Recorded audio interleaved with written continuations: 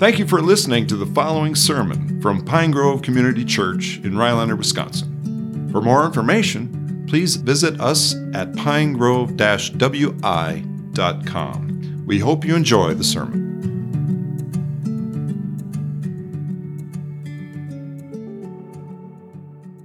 We are now going to go into God's Word in the book of Zephaniah, and so if you would turn there with me, please. Again, hopefully as you learn to find your way around Scripture, you'll find books like this more easily, but in case you need a little assistance, we're on page 789 in the Bibles in the seats in front of you.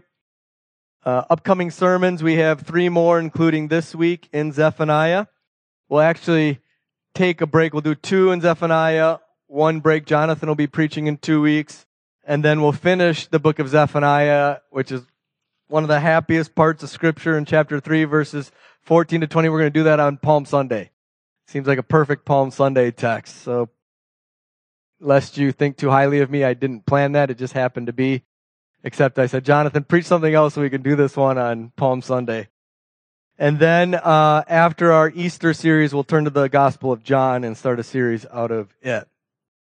So we have 1 more week this week in the judgment section on Zephaniah, where he returns after preaching against the sins and judgment of the surrounding nations to the sins and judgment of Judah. And so I ask you to bear with the preaching of God's word against your sin patiently. Give it attentiveness. And I want to specifically ask those of you who come here habitually. That is, you come out of habit, but you aren't as engaged in the entirety you'd like life, if you know what I mean. Maybe you're not even aware of this. Or maybe you are and you'd like to have something done about it. I think one of the gifts of God in giving us scriptures that are about God's anger, about fearing Him, is it has the ability to wake up those who are sleeping maybe more than other texts. And so please give ear. This is God's word. It's true. It is meant for you to have eternal life. But too many name the name of Christ, say they're a Christian, but really have no life in Him, in you. And so that's what we hope for this morning. So let me read. I'm going to read Zephaniah chapter 3, verses 1 to 8. Woe to her who is rebellious and defiled, the oppressing city. He's speaking here of Jerusalem. So he's turning his attention now again to preaching against the sins of God's people, and specifically the place where God dwelt among them in the temple in Jerusalem. And so that's what he's talking about here. She says, she listens to no voice. She accepts no correction. She does not trust in the Lord. She does not draw near to her God. Her officials, her princes within her are roaring lions. Her judges are evening wolves that leave nothing till the morning. Her prophets are fickle, treacherous men. Her priests profane what is holy. They do violence to the law. The Lord within her is righteous. He does no injustice. Every morning He shows forth His justice. Each dawn He does not fail, but the unjust knows no shame. I have cut off nations. Their embattlements are in ruins. I have laid waste their streets so that no one walks in them. Their cities have been made desolate without a man, without an inhabitant. I said, surely you will fear me. You will accept correction. Then your dwelling would not be cut off according to all that I have appointed against you. But all the more they were eager to make all their deeds corrupt. Therefore, wait for me, declares the Lord, for the day when I rise up to seize the prey. For my decision is to gather nations, to assemble kingdoms, to pour out upon them my indignation, the earth, all my burning anger. For in the fire of my jealousy, all the earth shall be consumed. Let's ask God's help. Father, please deal bountifully with us now, that we may live and keep your word. Please, Father, open our eyes that we may behold the wondrous things out of your law. God, your testimonies are our delight. Please teach us now to give ourselves to the hearing of your word, that they may be our counselors. Please help us. In Jesus' name, amen. So we'll have 8 sermons in total out of Zephaniah, and the first 6 come in sections that are about God's judgment. The book of Zephaniah is neatly structured. The first chapter and into chapter 2, verse 3 are specifically preaching against the sins of God's people. You'll remember in 1 Peter, we read that judgment needs to begin with the household of God. That's because you and I are so prone and find it so easy to understand the need for God to judge the world out there, but not our sins in here. And so we must begin with us. That's how Zephaniah begins. And then in chapter 2, verses 4 to 15, as we heard last week, God pronounces judgment against the nations. He is God over all. He made all things. He is judge over all nations, and he will bring the nations into judgment through his Son, the King over all kings. This is to teach us to fear God. There is no salvation except through Jesus. There's no salvation anywhere else except in Christ. But now we return as Zephaniah kind of concludes his judgment section against the sin in the world by turning his gaze again to us, to you. Our text begins with this 3-letter word, woe. You'll remember that Jesus used similar language in Matthew 23. He pronounces woe against this very same city. He says, before lifting a lament. So don't divide again God's word. You don't have in the Old Testament a mean, angry God. In the New Testament, a nice, kindly, gentleman God.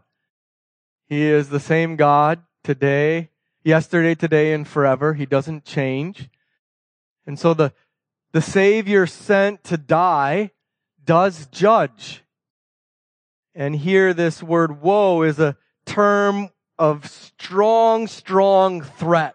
It would have 3 or 4 exclamation points after it.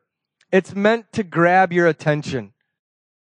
He is saying against the sins of people, woe is upon you. Reminds us of Isaiah. Woe is me. Woe am I. I am a man of unclean lips, and I dwell among a people of uncleanness. My eyes have seen the terror of the holiness of God. So again, we are being taught here that we don't fear God like we should.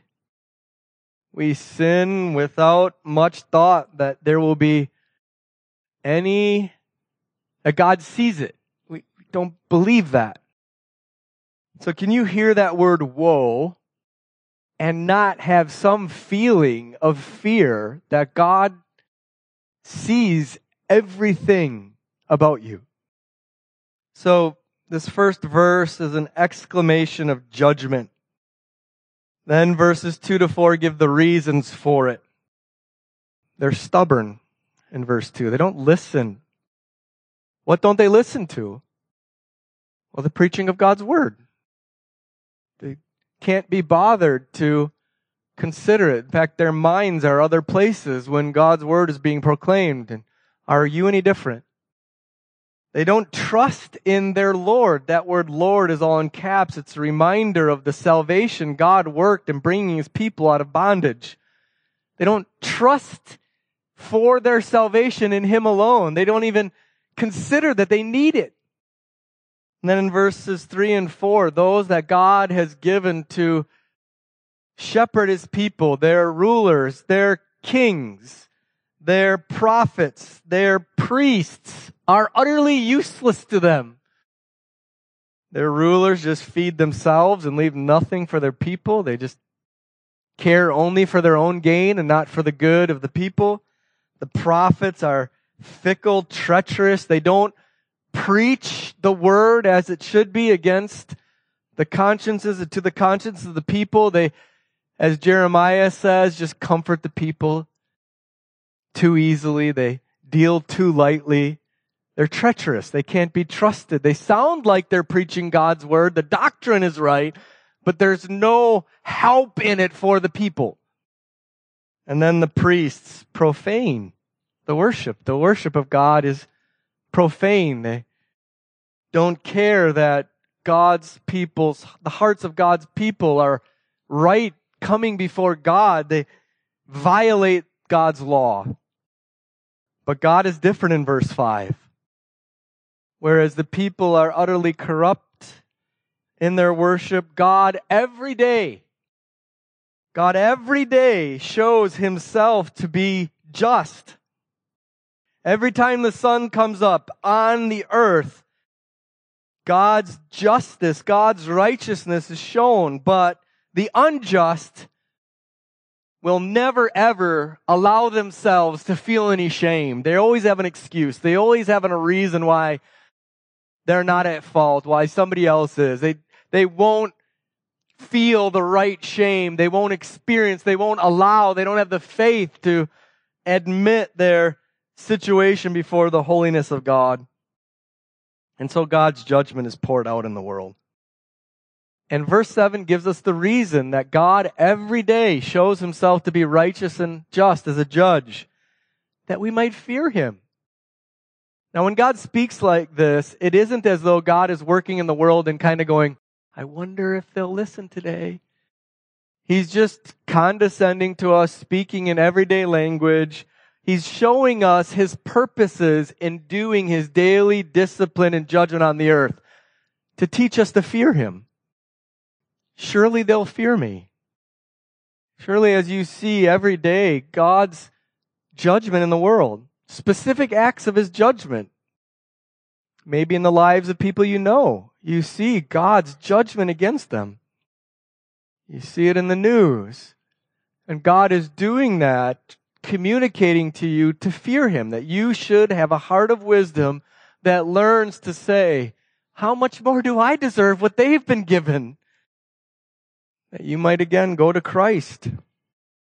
But because we won't fear him, because we won't accept correction, in verse 8, the judgment section concludes with the fire of my jealousy, all the earth shall be consumed.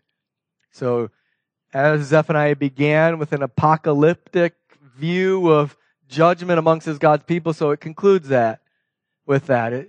He goes all the earth so that we might realize again God's great hatred of sin. And how much more we who know what we've sung, what we've already sung this morning, that when Jesus hung on the cross and suffered what he suffered, what we are seeing is God's hatred against our sin. That God wouldn't spare his only son, but put him to grief. Because he who knew no sin became our sin. But again, we won't fear God. So do you have any fear of God's wrath? So we've heard the wages of sin is death. This is what it means. This is what the death due us for our sin deserves. And so we are given in these verses reasons for God's wrath. I want to again address what I addressed several weeks ago, is the question that often comes to mind where you maybe are confused over this reality that we as Christians have forgiveness. Christ was judged for our sins, and so we don't have to fear God, because what's there to fear? Jesus paid the penalty. I'm free. And rather, I don't know that there is a really helpful answer to that except to say, but doesn't the Bible tell you to fear God? And that you don't need an answer. What is needed is actually just humility. to not try to be wiser than simply accepting what God's word says. To know that, yes, it is true that if you are in Christ and you have sincere living faith in Him, you have complete and utter freedom to come before God in everything. He welcomes you as you welcomed your own children in this world when they were born, with that kind of joy and delight. We'll see that at the end of this book. That is true for us. And it is true that we should not fear those who can merely kill the body. We should fear Him who can kill the body and cast our souls into hell. And then you should not ask a question after that. You shouldn't say, but how do those work together? No, just say, just be quiet. Both are true. What I'm getting at is the main thing we see in these verses is our stubbornness. Verse 2, she listens to no voice. She accepts no correction. Verse 5, the unjust knows no shame. Verse 7, surely you'll fear me. Surely you'll accept correction. But no, all we have is questions, our questions. And all that our questions are, all that your questions are is just stubbornness. And we use this illustrations all the time. Don't get tired of it. You see this in your children. When they ask the question why, it's not sincere. They're not actually curious, wanting data. They just want to assert themselves over you as their parent. They want the parent to bend the will to the child and not bend their will to you. And so they ask, seeming very sincere, why? That should enrage you as a parent, because all you're seeing there is the stubborn, hard-hearted refusal of a child to do what all of nature knows to do, submit to the parent. But you're no different, because all you want to know is why. Why should I fear God? Doesn't He love me? And you don't know yourself well enough to know that all that is stubbornness. All you're saying to God is no. All you're saying to God is no. And so we need to fear God. That's the message of the first 3.5 chapters of Zephaniah. Just be quiet. Just hush and fear Him. And one of the truths of the fear of God is that it's really good for you. The fear of God is pure. It enlightens the eyes. The beginning of wisdom, of good living on this earth to the glory of God and for your joy and the good of your family and church and community. That kind of wisdom begins, the source of it. It can't be gotten without the fear of God. And so in these preachers sent by God to teach you and to teach us to fear Him is meant to teach you wisdom, is meant to teach you to fear God and enjoy the fruits of it. The wise man, throughout the book of Proverbs, the book of James, submits himself to discipline. Why? Because it teaches us to fear God. Again, the main fault we see in ourselves in these verses is our refusal to accept correction. So there it is. Ask yourself this. How good are you at receiving correction from others? Are you willing to receive correction wisely and receive it as a gift from God to help you be a better, more godly man or woman or child? Kids, you like it? No? Stanley's the only honest one here this morning? Yeah? No father, a father who loves his children will discipline them. I think this is one of the major faults we have in coming to a book like this. There's no discipline anymore in the world. Parents refuse to say no to their children. They will not say no. Moms will not say no to their children who don't want to eat what she's made for dinner, and so she makes something else. They won't say no to their sons who don't want to do their math right now. And then they can't understand why they're doing math at 6 p.m. It's because you won't say no to your child. And the reason God has given you to your children is to learn to teach them to be correctable, to be teachable, to be humble, to accept no from you so that they can learn to accept no from Him. And the reason so many refuse to accept God's no is because they've never been taught to accept your no. This is why in the book of Proverbs it says that if you refuse to discipline your child, you're setting your heart on their death. That's true too here in the church. You can't stand to be told no by somebody. A young woman cannot stand to be told no by an older woman to how much skin she's showing. She will come up with a billion excuses why it's okay. It's just what everybody's wearing. You don't understand. A young married couple can't understand why they're to say no to contraception because they're so wise. And they just want to learn how to be married together and love each other for a while before a child. They don't understand that they are saying no to God's blessing, and they are seeing children as a burden, as an obstacle to their marital harmony. That's their view of children. They have a right to decide when God will bless them with life. And so we're unteachable. We're unteachable. God tells us in 1 Samuel 15:22 that the Lord has great delight, not in just our glad songs of worship, but in obedience. Behold, to obey is better than to sacrifice. To obey is better than to sing.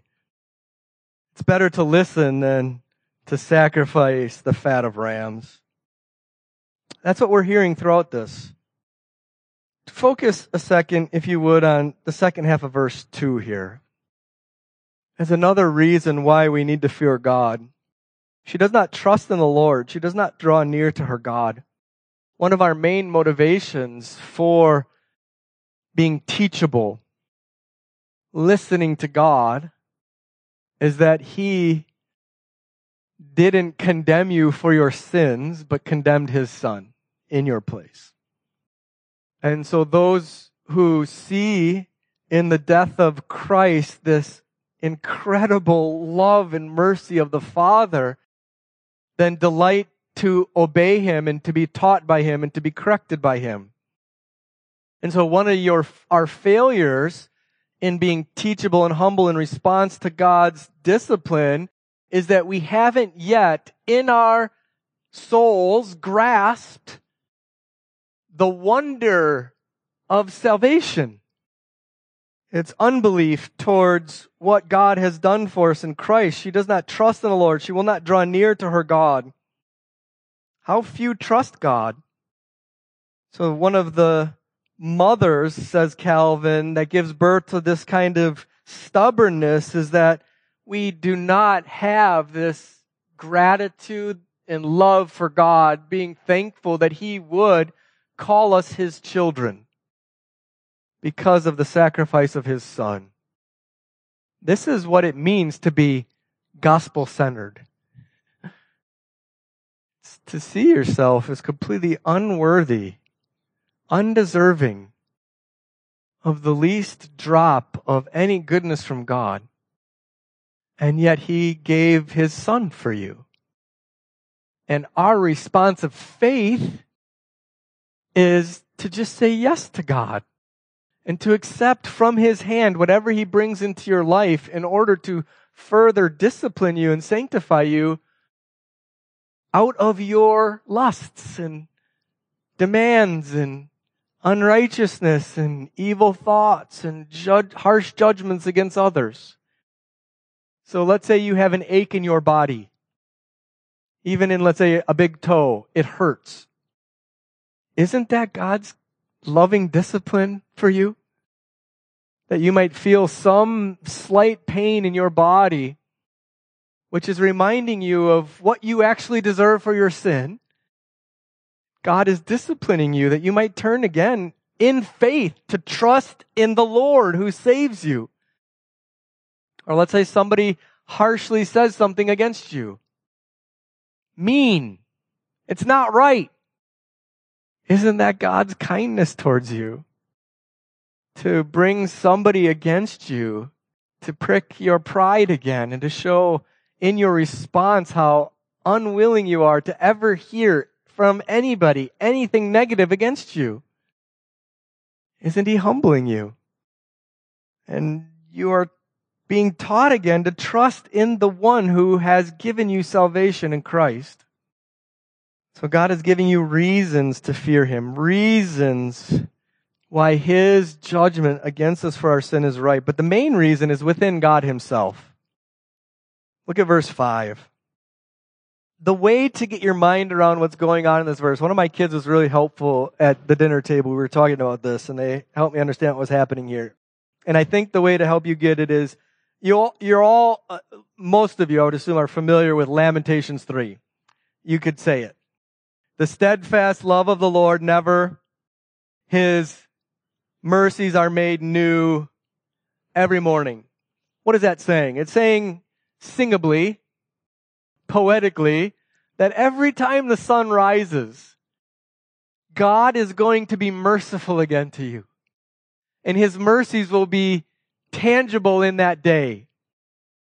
And that thought that, yes, every day to God's children, His beloved, saved children, He will again be merciful today, is supposed to calm your anxiety.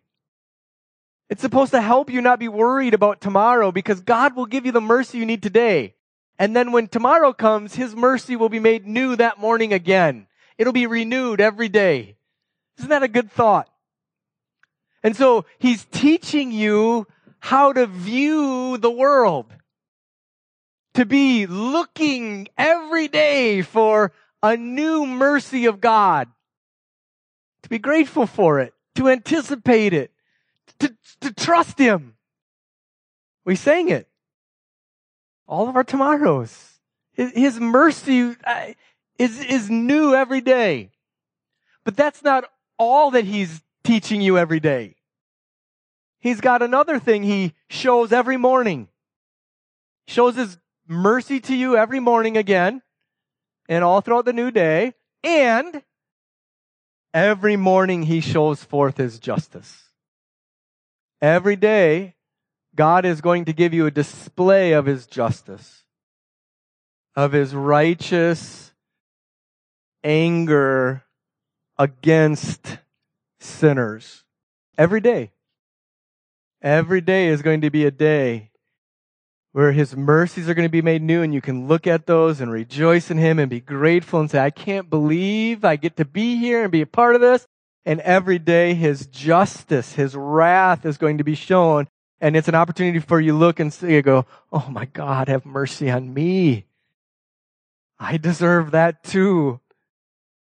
God, how could you be patient with this world anymore? Look at this. I can't believe I would think like that. I can't believe I would want that. I can't believe I said that. I can't believe I did that. Your justice is shown in the world. That's what I deserve. Or maybe another way is Psalm 19. The heavens declare the glory of God. God is communicating in this world constantly what He's like. But we really, really like to hear the sweet song of His new mercy every day. But we don't like to hear the minor key of His justice every day. Why is He doing that? Why is He every morning showing forth His justice? What for? Do you know? Verse 7. Surely they'll fear me when they see this every day. Surely as I give my children daily lessons, teaching them that I am just and I am holy, and I am pure, surely they'll learn day in and day out to fear me. Kids, you do math every day. Sometimes you even have to do those math fact sheets. Today we're going to learn how to times everything by 2. And you have to do those every day, right? 10 lines of 10 questions of math facts. You ever do that? And then after you do that, what do you learn? You can times anything by 2, just like that. It's pretty fun. And then you can show off. And you go home and you say to your younger sibling, what's 7 times 2? And your younger sibling goes, 4. And you say, no, dummy, it's 14. What's 12 times 2? Right? Because you've learned it. You've learned it by the repetition of practicing. That's a good gift to have repetition. It's an essential trait of a teacher or a trainer or a mentor is repetition. Do the same thing with basketball or with violin playing, some business practice. God is repeatedly, every day, showing forth His justice, teaching us to fear Him. Surely they'll fear me. That's why. But instead we do the opposite. We actually respond to God's daily lesson of His justice with more eagerness to do what displeases Him. That's the condition of us apart from Christ. You ever do that? Double down on your stupid? Wives, you do that to your husbands, right? You say something disrespectful, and rather than owning it, you double down. Because you're so stubborn. You can't be bothered to ever be wrong before your husband. Ever. We do it before God all the time. And so that's it. Fear God. Now let me close with this. We brought up at the beginning of the sermon series Manasseh. Manasseh was a king just before this time who was really evil. As evil as could be. In fact, the summary of his kingship was Manasseh led Judah and the inhabitants of Jerusalem to do more evil than the nations that the Lord destroyed. The Lord spoke to Manasseh and his people, but they paid no attention. And so God was very angry against Manasseh and brought foreign nations, and he was captive and brought to a foreign land, and he repented. Manasseh killed his own children in the fire before God's. Like he burned his own children alive and sacrificed to the gods. And it says, when he was in distress, he entreated the favor of the Lord, his God, and humbled himself greatly before the God of his fathers. He prayed to God, and God was moved by his entreaty and heard his plea and brought him again into Jerusalem, into his kingdom. Then Manasseh knew the Lord was God. So with God, there is forgiveness. God brought terrible judgment against Manasseh to humble him, even though he committed just awful, awful sin. So you too, right? What is this meant to teach you but then to turn to God and see His forgiveness and mercy? That's what it's for. That's why we're going to do the Lord's Supper now after the sermon. Hopefully you have some shame. Hopefully you have some sense of, my God, have mercy on me. I keep doing these wrongs. Ugh! God, be merciful to me. And He is going to say, yeah, come and sit down at dinner. Eat of my son. Drink of my son. That's what this is for. To communicate in our hands, to our eyes, to our taste buds. God is merciful. Let's pray. Father, please teach us to fear you.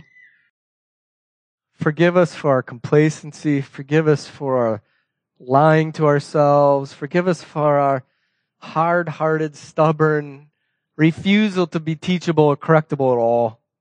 Help us, God, to humble ourselves. Please have mercy on us in this. Help us to be a more humble, teachable people. We need your mercy. What else do we have in this world under your judgment? Give us hearts that fear you, that we might learn wisdom. So God, we come now to the Lord's Supper asking you to convince us of your goodness, to reassure us of your love, and to help us in our minds and our consciences to be utterly free before you because of Christ who has paid it all. I ask this in Jesus' name. Amen.